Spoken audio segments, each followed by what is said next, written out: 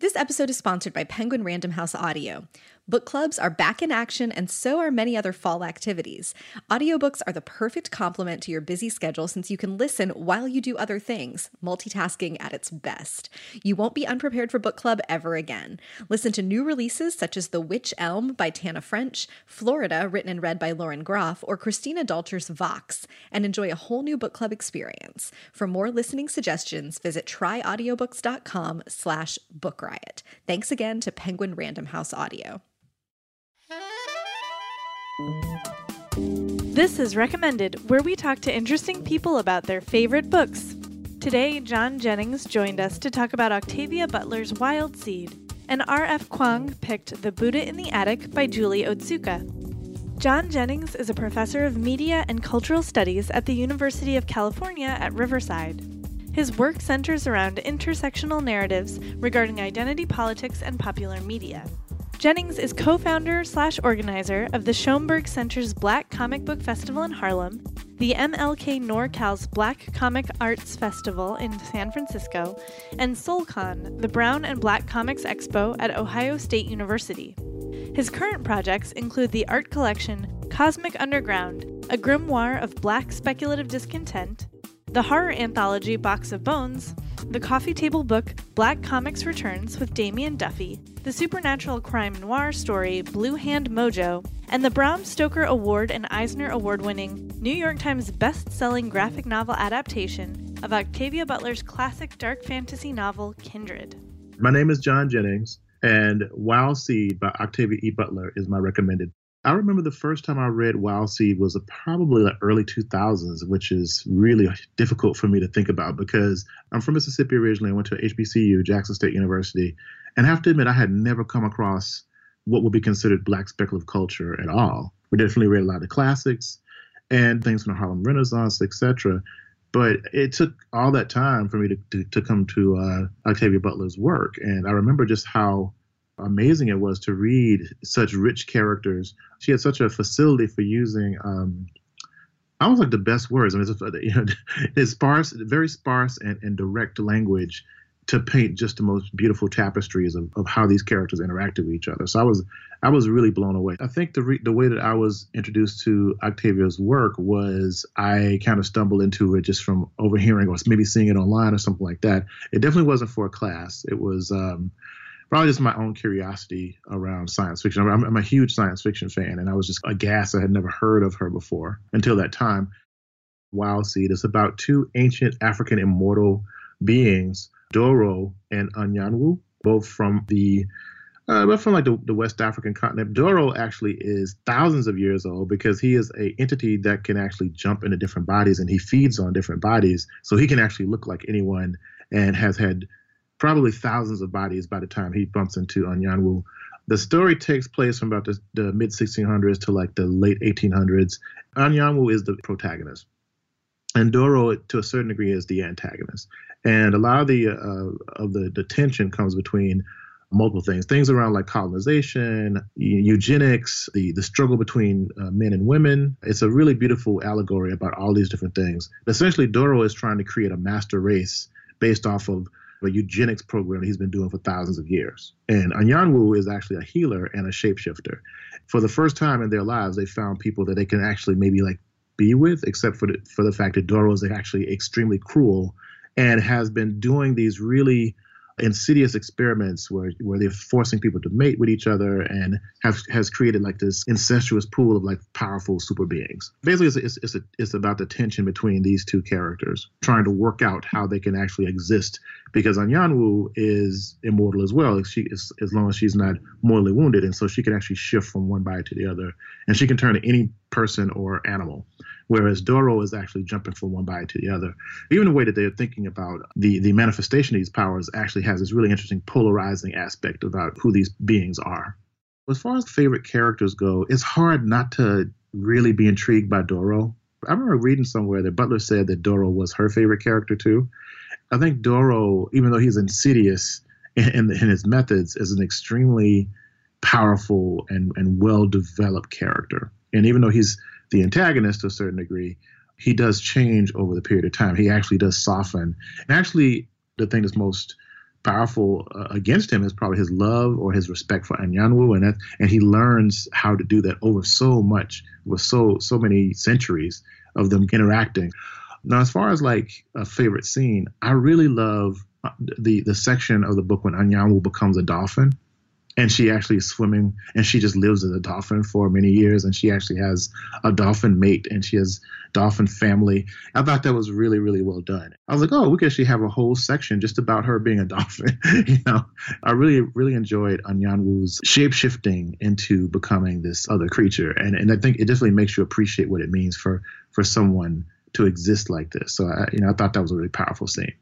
A lot of people don't realize this, but actually, originally, Kindred, I think, was supposed to be a part of the Patterness series as well, because there's some manuscripts at the Huntington Library where her papers are that actually have Doro, one of the main characters from Wild Seed, actually in Kindred, which is trippy to see. Like he's actually interacting with Dana, the main character from Kindred.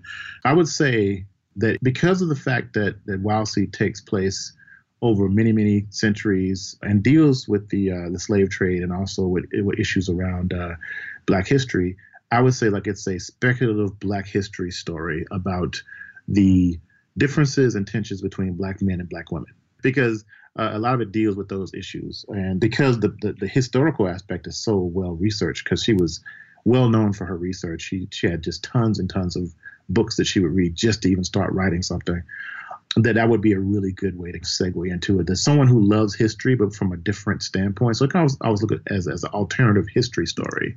That would probably be my way to kind of spin it for people. The other thing too, it's like a speculative romance novel, because there is this really weird romantic connection between Doro and Anyanwu that's very compelling. It almost feels like, Wuthering Heights or something. It's on that level of dark, compelling romance, and but it's just with shapeshifters and people who can eat people's souls. I actually did assign a project based off of Wild Seed in one of my graphic design classes.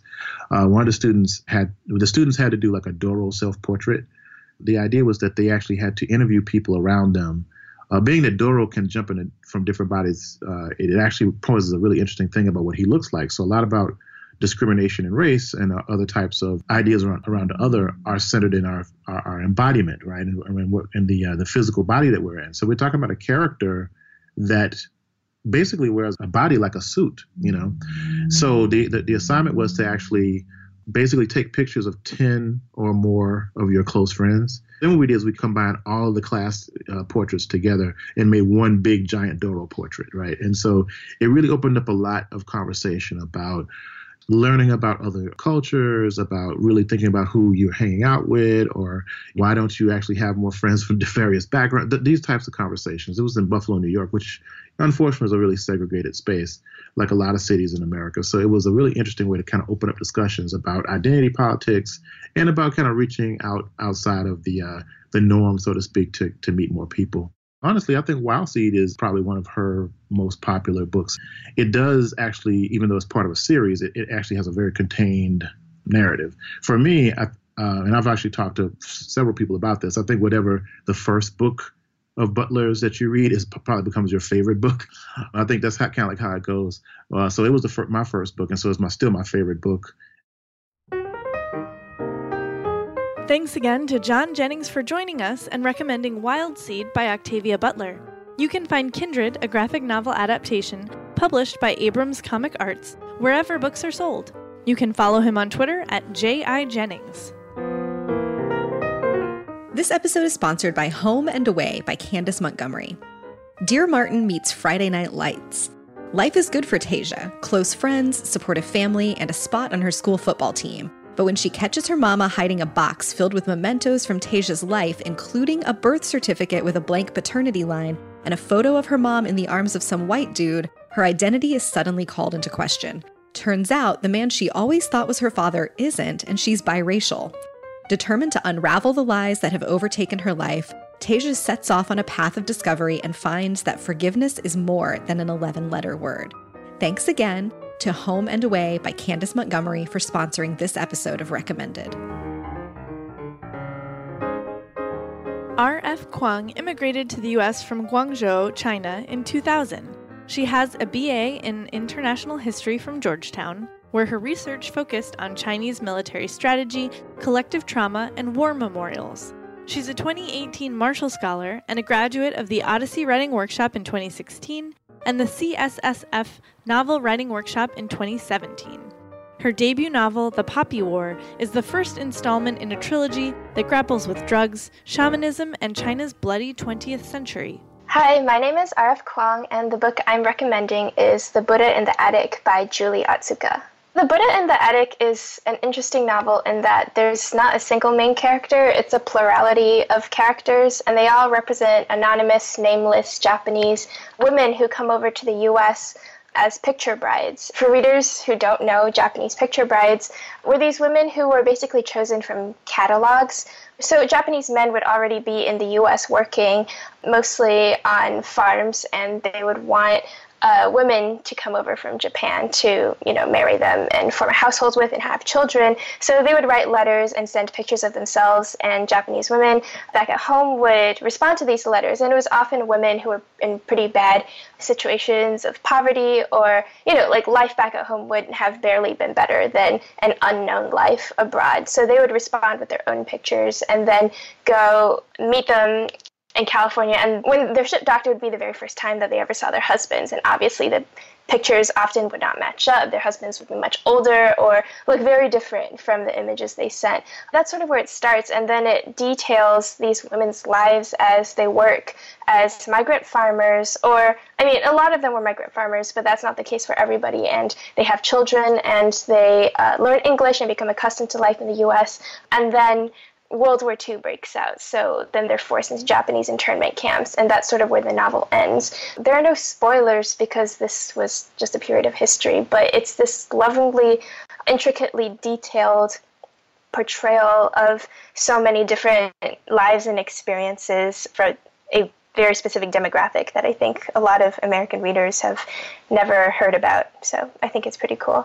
It's interesting because there's no one character that you can follow for the course of the book, because once they're introduced in a sentence, you get a sliver of their life, and they don't have a name, and there's no context for where they are, so you never know if you're catching up with them again. It's like dipping your toe multiple times into a river and getting a ton of different experiences, all at different points in time. I read it this past May, and I remember being blown away. I do modern Chinese history. I also write novels based on ancient and modern Chinese history, but this was sort of the first time that I'd read historical fiction about an Asian experience that wasn't speculative. It was everything that was written about happened, but it was still so creative and so compelling. I remember just being very wowed by this format because I'd never seen that subject material handled that way before, or this specific way of writing where you don't have one main character and it's 100 different stories being told at once. So I thought that was really cool. There's this one chapter I really resonated with when they started talking about their children, and these children were being raised in America, grew up speaking primarily English, and these women were lamenting the fact that they were feeling this distance from their kids. They were growing further and further away from them because they were ashamed of their poor Japanese-speaking parents. They didn't want to bring their friends home. They didn't want to come home themselves. They just wanted to integrate. I'm a Chinese immigrant, so it's a little bit different, and my parents were not migrant workers, but I also felt that same sort of distance, the sort of embarrassment of being Chinese and just wishing that I could blend in and be like my white classmates. So it really struck me reading that passage from, I imagine, my mom's point of view, and thinking about how she must have felt when I came home and said one day, oh, I don't want to be Chinese. Like, can we just stop talking about that? Reading The Buddha in the Attic made me think really hard about the human impact of sweeping historical trends. And I know that this should seem obvious because they're like characters in my work and they are impacted by things and they make decisions.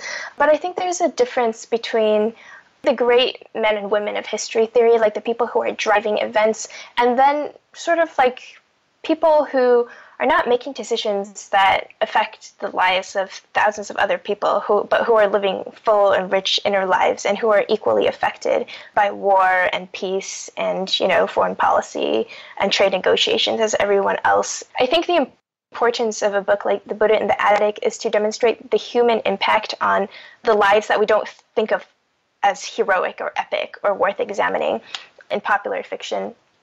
because it is tragic and brutal. And I think when we get so caught up in heroic adventure narratives, we forget about all the people who are suffering as the consequence of actions that we think are really cool, like, oh my gosh, warfare, how awesome, right? Like, but what about the people who are starving? What about the refugees and the migrants and people who are losing fathers and brothers and sons to army recruitment? Because this book doesn't even have a main character, and it's not about one person's journey. It's about the impacts of horrible things on anonymous people.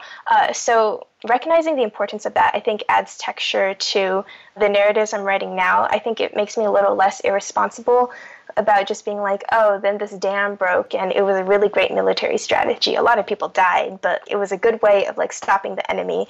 And I think that as authors, we can often have that tunnel vision when we're writing epic fantasy, focusing solely on the protagonist's quests and not everybody who's affected by that. But that is an overwhelmingly important calculation. So I think that sort of attention to detail and the consequences, I think, has stuck with me.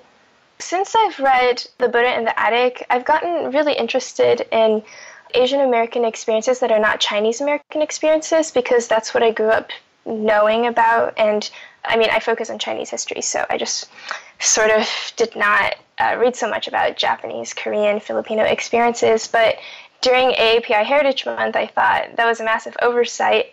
So I started reading a lot of Asian American histories. I read a lot of really good stuff, and I don't think that I ever would have found it if I weren't deliberately searching for it, because I think that Asian American literature still is not seen as super mainstream. In my local Texas library, all these books are categorized under ethnic, which I think is unfortunate. But this is like really good literature and should be like celebrated on its own merits rather than being a niche Asian American field. So I wish more people would dive into those authors. Thanks again to R.F. Kuang for joining us and recommending The Buddha in the Attic by Julie Otsuka. The Poppy War, published by Harper Voyager, is available wherever books are sold. You can follow her on Twitter at KwangRF. Next week on Recommended, one author recommends a book with a unique structure. The novel is a single sentence, and at first that seems, I don't know, bizarre or a party trick. But what you realize as you're reading it is that in every way it's a success. It's rather enthralling, like a tightrope walk that's working.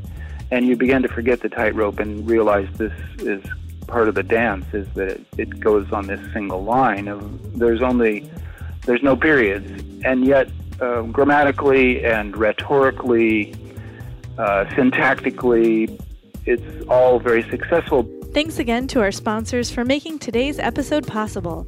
If you like what you heard, please take a moment to review and rate us on Apple Podcasts. We love to hear your feedback, and it helps other folks to find the show. You can find show notes at bookriot.com/recommended, and you can email us at recommended@bookriot.com.